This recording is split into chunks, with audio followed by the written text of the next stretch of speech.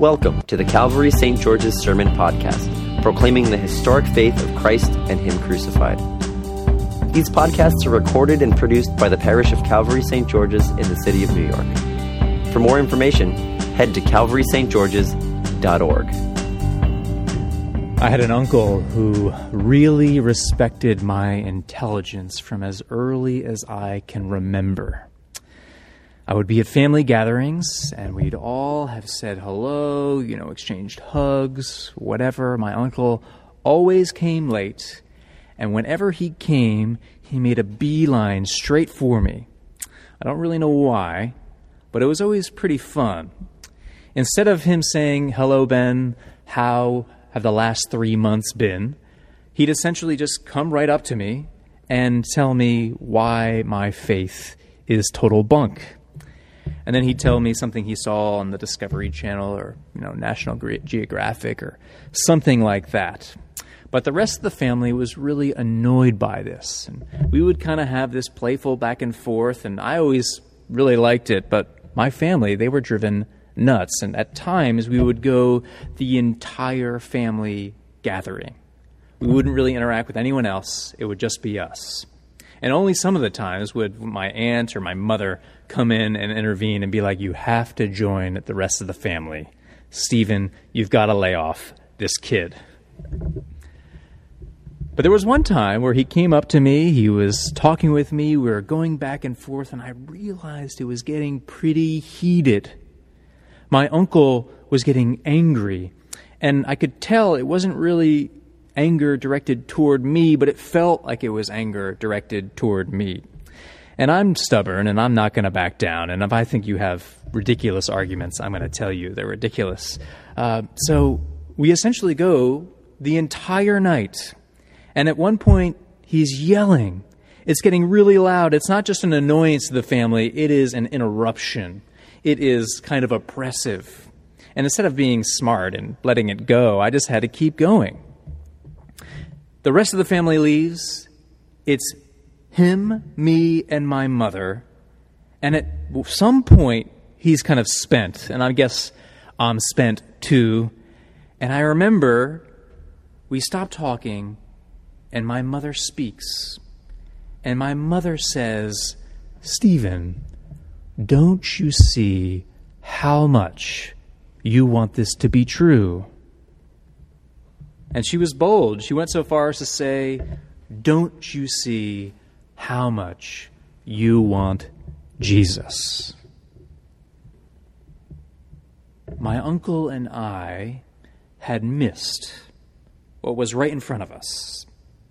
I remember it was one of those moments where, if you remember that old show, Touched by an Angel, it was as if my mother, in that brief second, had this light at the back of her head. It was as if those words were not her words.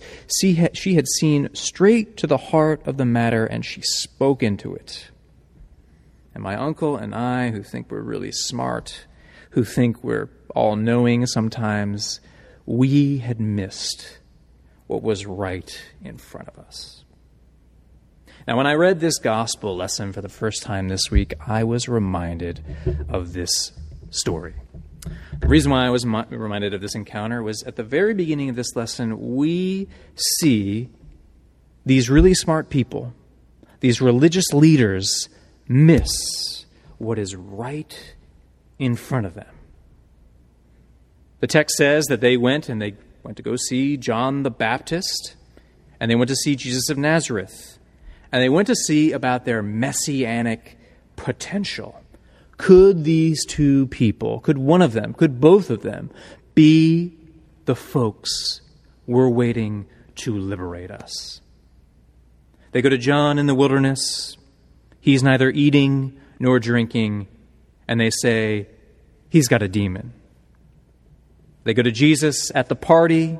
They see him eating and drinking, and they say he's a glutton and a drunkard. These folks are so smart, and they have all the right excuses. They can't make up their minds. Demon, drunkard, ascetic, party guy. No matter what, we just can't see it. and it's right in front of them.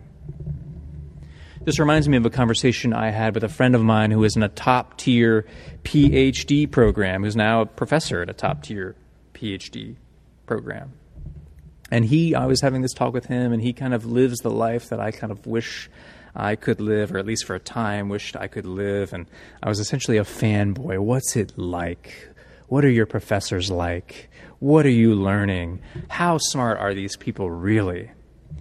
And I'll never forget this friend of mine who is super bright, after saying a few words, looked at me and said, Ben, the thing I do is I pray every single day that the Lord will keep me intellectually flexible.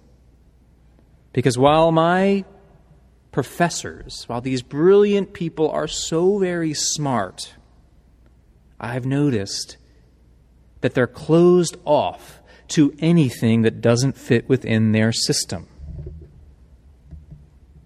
I found this incredibly interesting. He said he reads these journals, these articles, that are essentially these back and forth between professors, and they're not really listening to each other. They're kind of sort of addressing the other's concerns, but really what's going on is this defensive posture of their own turf. No small irony here. The people who have made learning their profession aren't open to learning. As Bono once said, sorry, every preacher's got to quote U2 on occasion, but one of his lesser-known songs, he sings, "How can you stand next to the truth and not see it?" And I think we get a glimpse at why this is true, not just for my uncle, whom I love, who I asked to tell this story about, not just the professors, my friends' professors, but I think this is oftentimes true for you and for me. The scales on our eyes are very real. We can't hear anything that we don't like or that doesn't fit in our paradigm. And the reason for this, I think, is so well said by St. Paul in his 7th chapter in his letter to the Romans. For the good I want to do, I do not do it. The good that I will to do, I do not do it. In fact, I do its opposite. I don't know about you, but there is no passage of Scripture that I resonate more with than that one. I'm not saying it's my favorite text. In fact, this is tragic news, right? Ideally, you and I would be open to whatever was put before us. We would be open in such a way that if we were wrong, we could admit to it. But what St. Paul seems to be saying is that there are times when we can't even see that we're wrong. We can't even see that thing that is right in front of us. We're so locked in. It's as if we're enslaved by, as Paul calls it, this power called sin, capital S, sin. And I've seen over the years that this is true of me as well. And I've also noticed that a lot of the times, I use my smarts, or what I think I know, I'm not really that smart, as this kind of shield against anything that would bother, against anything that doesn't fit in this system that I've spent so much time constructing that I cannot bear to have a kink in. For the good I would do, I do not do. So what hope is there then for people like my uncle? Sorry, uncle. What hope is there for my friends' professors? What hope is there for you and me that we do not even realize that we're doing this? If there's anything that Sigmund Freud has taught us, it is that so much of this is not even conscious. It's subconscious. So if we don't have the power to simply change our minds, to turn from one direction to the other, what hope is there? And St. Paul says it very clearly at the end of this passage, "Wretched man whom I am, who will deliver me from this body of death?" Thanks be to God through our Lord Jesus Christ.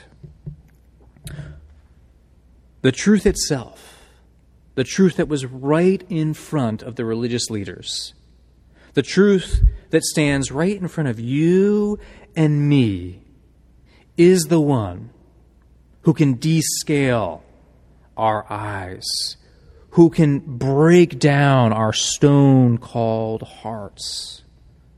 And that is why you and I pray here today and every day, "Lord Jesus, send down your refining fire." We need his refining fire because, as St. Paul makes clear, we can't do this on our own. As my friend said, his professors, they're so closed up, it is as if nothing can break through. And I don't know what it is for you. I'm not even sure I know what it is for me. But I know that my defenses, my fortifications are very strong. And I don't even know what they are. So, Lord Jesus Christ, break through. Bring down that refining fire that gives us hearts of flesh, that make our eyes see, and maybe see what has been in front of us this whole time. Capital T, truth itself. Jesus Christ the righteous, who promises that he reveals himself in the word read, in the word spoken, in the body and blood of himself. I long for the body and blood, for the bread and wine. But friends, those of you who are like me, who are thirsting for it, know this: Jesus Christ is fully present in his word as well. And through this word, through the imperfections of my words, through the word of God, through Jesus Christ himself, these scales can come off.